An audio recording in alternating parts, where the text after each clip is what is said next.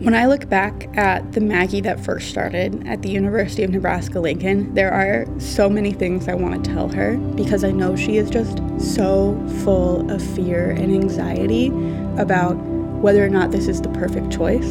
Those fears are totally valid, but you're going to get through them. You're going to be a part of amazing things.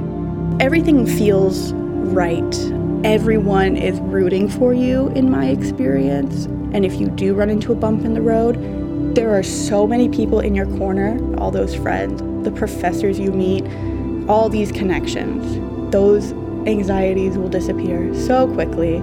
It's that grit and glory mindset. If you are working through that grit for that glory, you are a Husker.